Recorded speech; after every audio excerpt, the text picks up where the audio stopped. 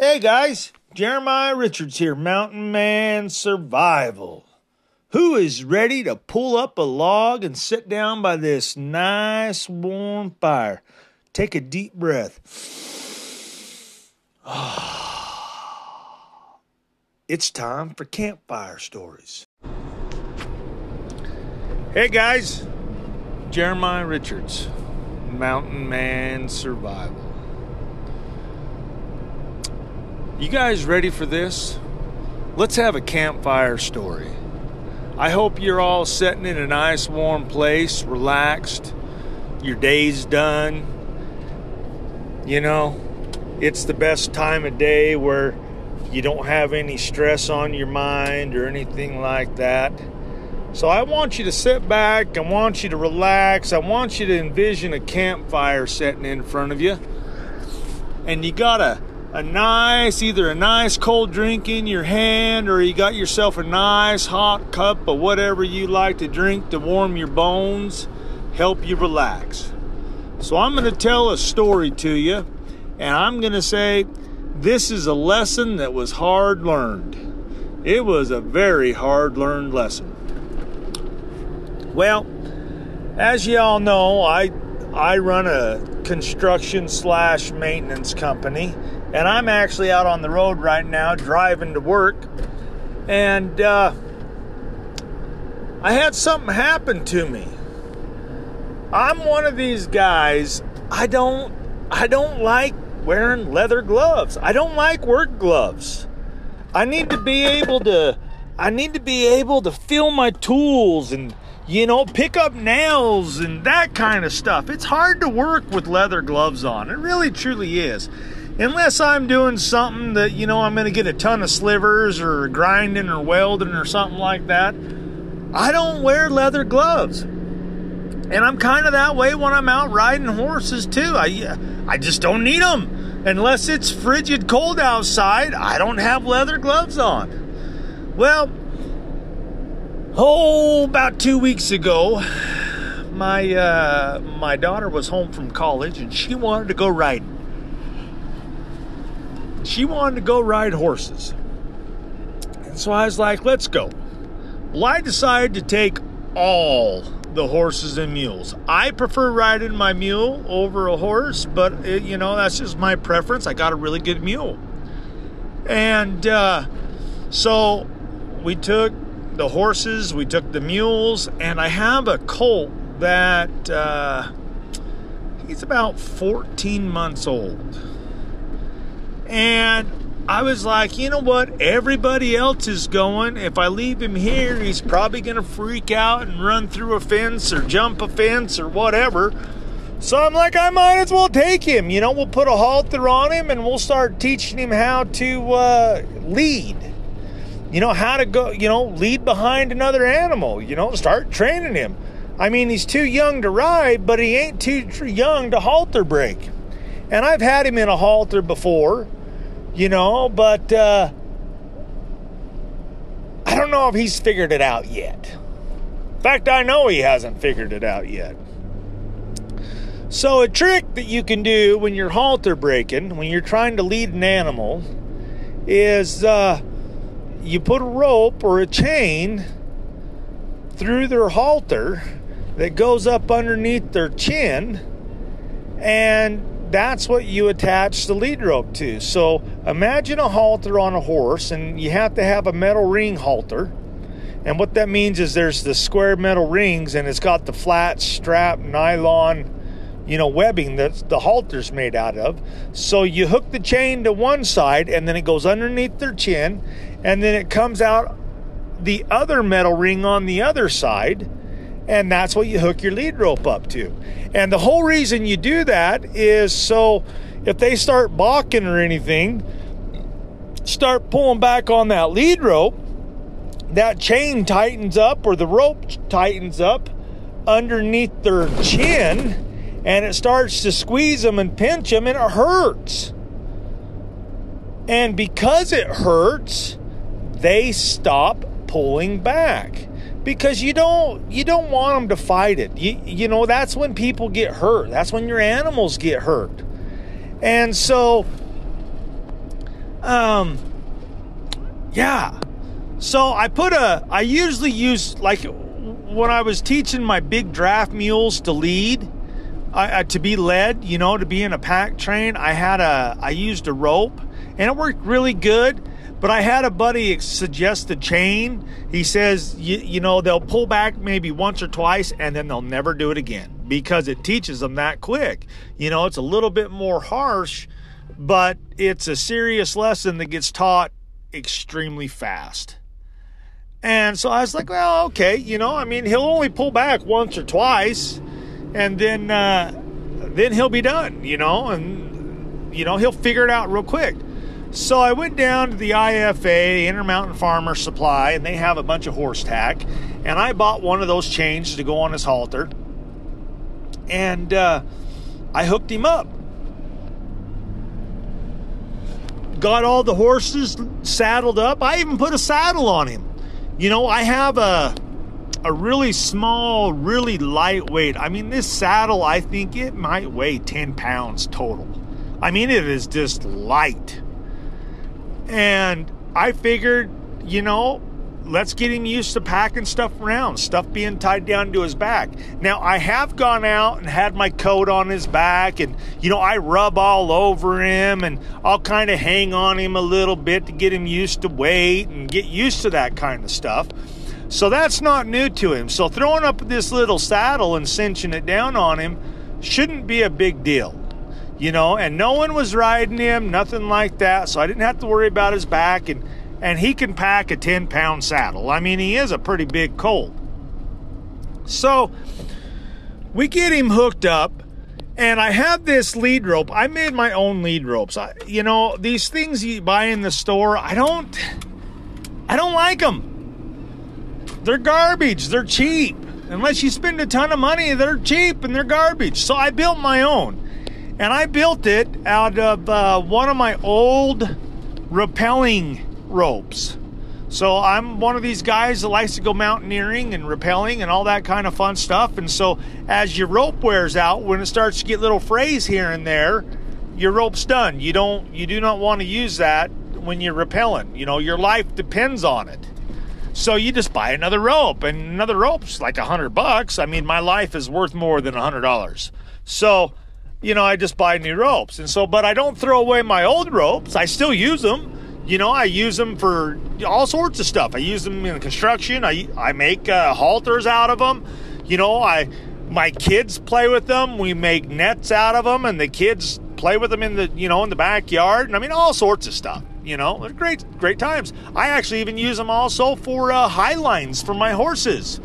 They work great.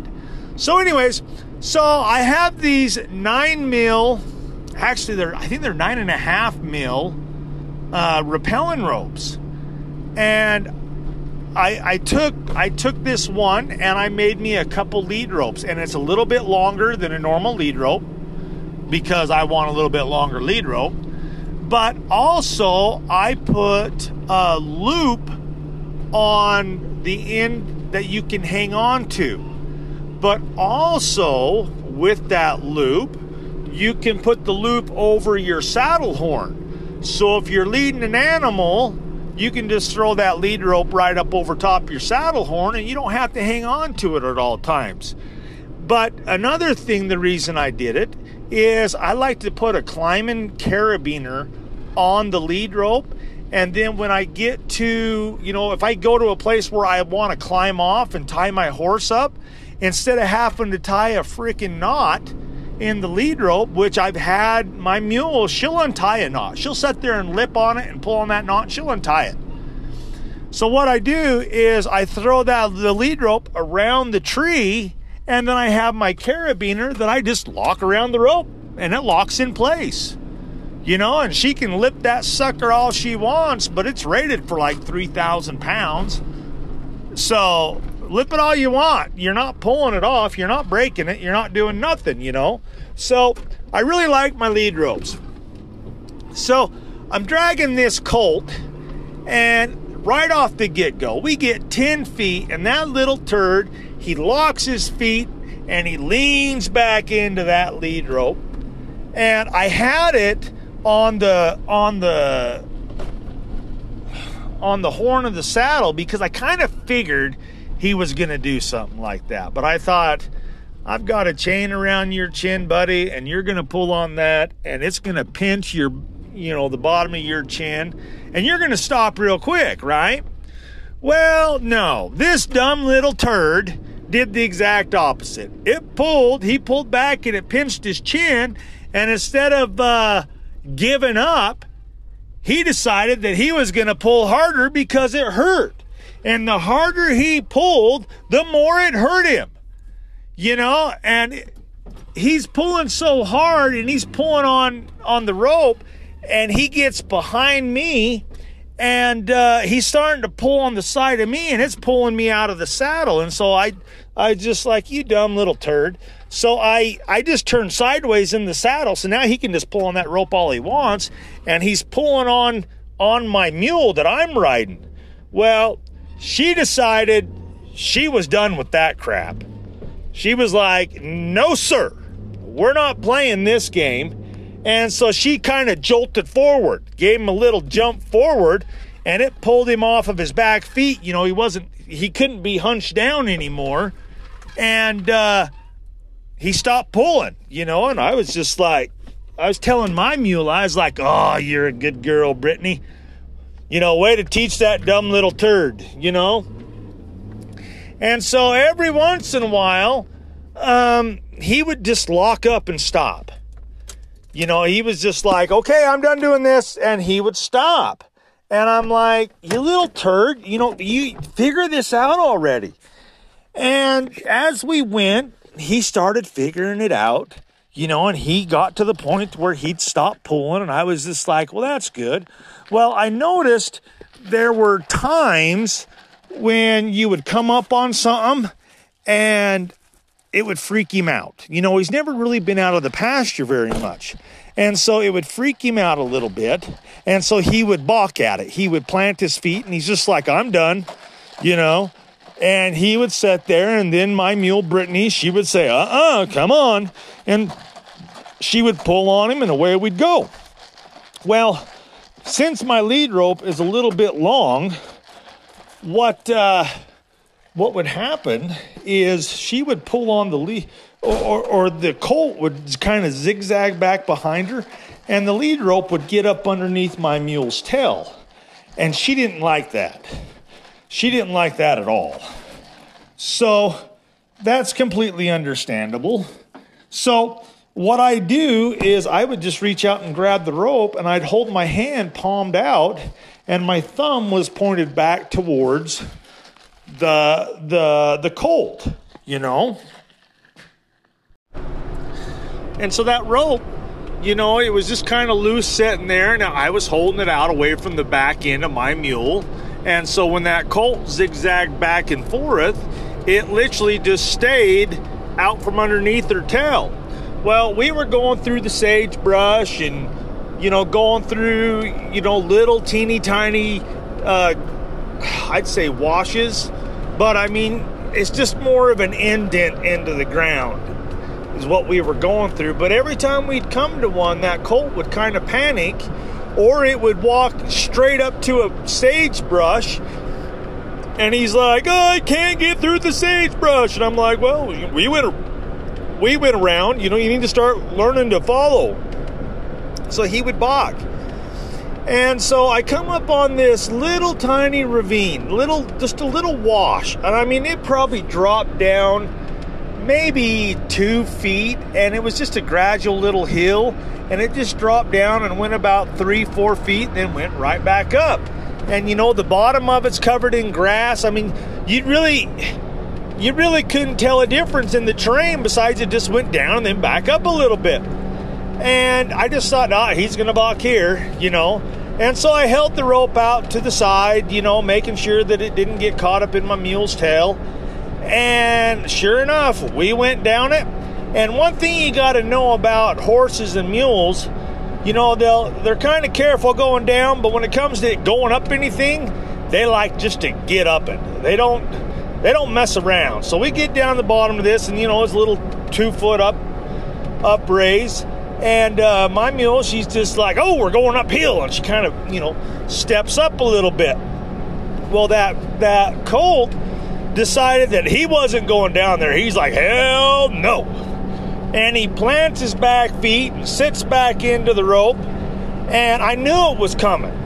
You know, I even when we went down, I automatically shifted my weight over to one side of my mule, you know, over to the left side because the rope was on my right side, so that when that colt stopped, you know, that rope wouldn't hit my side. It would just literally just pull on the saddle horn, and then Brittany would say, we ain't doing that, and she would pull on him, you know, and pull him across.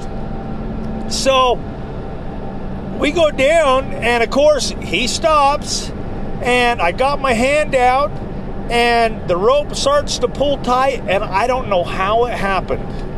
I have no clue. This lead rope is made out of that rappelling rope, and it's a very stiff rope, but somehow it got coiled around my thumb, you know, because I just had my hand out, my palm was facing up towards the sky, and, you know, just relax, your thumb's just kind of pointing out. Somehow it coiled up around my thumb, and my colt was locked up, and my mule, Brittany, she was like, come on, you little turd, let's go. And she was pulling, and for a split second, my thumb was tangled up in that rope, and it was pulling. And when it was pulling, you know, I mean, this is a split second. Instinctively, I straightened out my thumb and pointed it right at the colt, and the rope come off my thumb, you know, and I was like, oh, that freaking hurt. And my mule, Brittany, she was just like, this is ridiculous. So she literally just she squatted down and just yanked him and pulled him right across. And I'm like, oh, you little turd, you know, and my thumb was just swelling up like crazy, and I'm like, oh, you know, it felt like somebody put it in a vice and just squoze the living hell out of it, and that's pretty much what happened. So we keep going on, and I'm like, all right, that's enough. And by this time, we're probably about 6-7 miles from the truck, and I'm like, it's time to go back. You know, I'm pissed off now.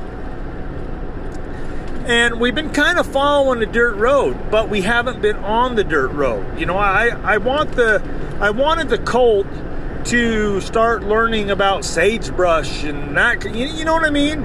Nothing scary. It's just walking through the sagebrush. And so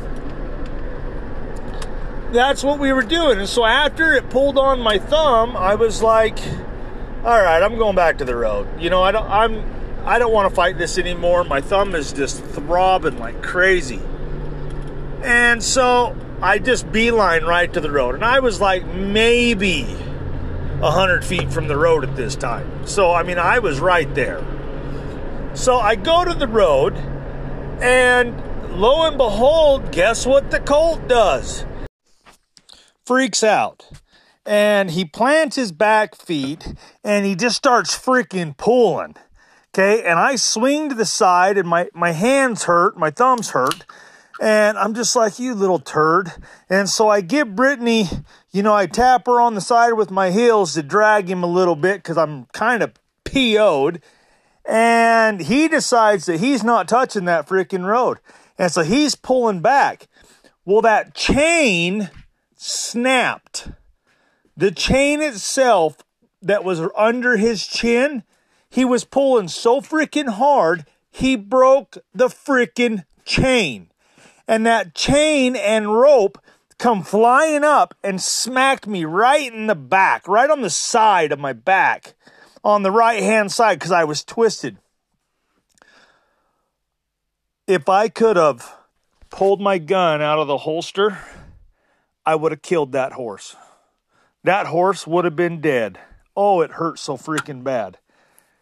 I got slapped by a freaking chain, and right before that, he tried to pull my freaking thumb off, and I was like, you were going to die, horse. You were going to freaking die.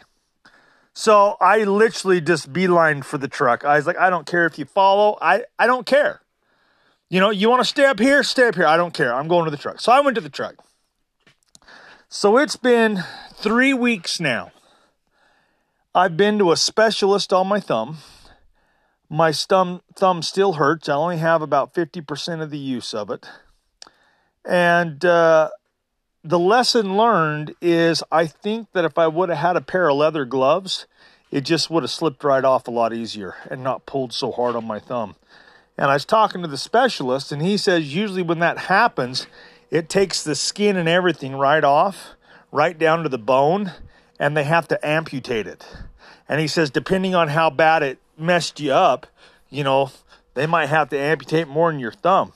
So, lesson learned. In my riding gear now, I have a pair of leather gloves that I'm going to wear at all times. That is the campfire story. Hope you've enjoyed it. Hope you're not laughing too hard at me. And I'll talk to you guys next time.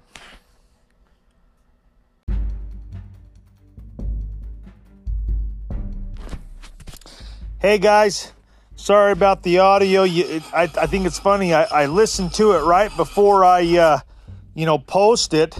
And I'm in different places throughout the week when I'm recording my podcast. I'd like to be able just to sit down in a nice comfy chair and record these for you. But, reality is life's not that easy for me. I got to work and that kind of stuff. But, hey, I'd love to hear you guys' stories. I'd like to hear your campfire stories. If you got a good campfire story, shoot me an email over to mountainmansurvival32@gmail.com.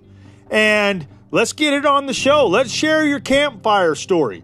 And, if you've got a story of what happened to you and it was a survival situation, or if you have a comment that you'd like to make on a podcast, shoot me over an email. I'd love to talk to you. Let's get this baby going. Hey guys, have a wonderful day. This is Jeremiah Richards with Mountain Man Survival.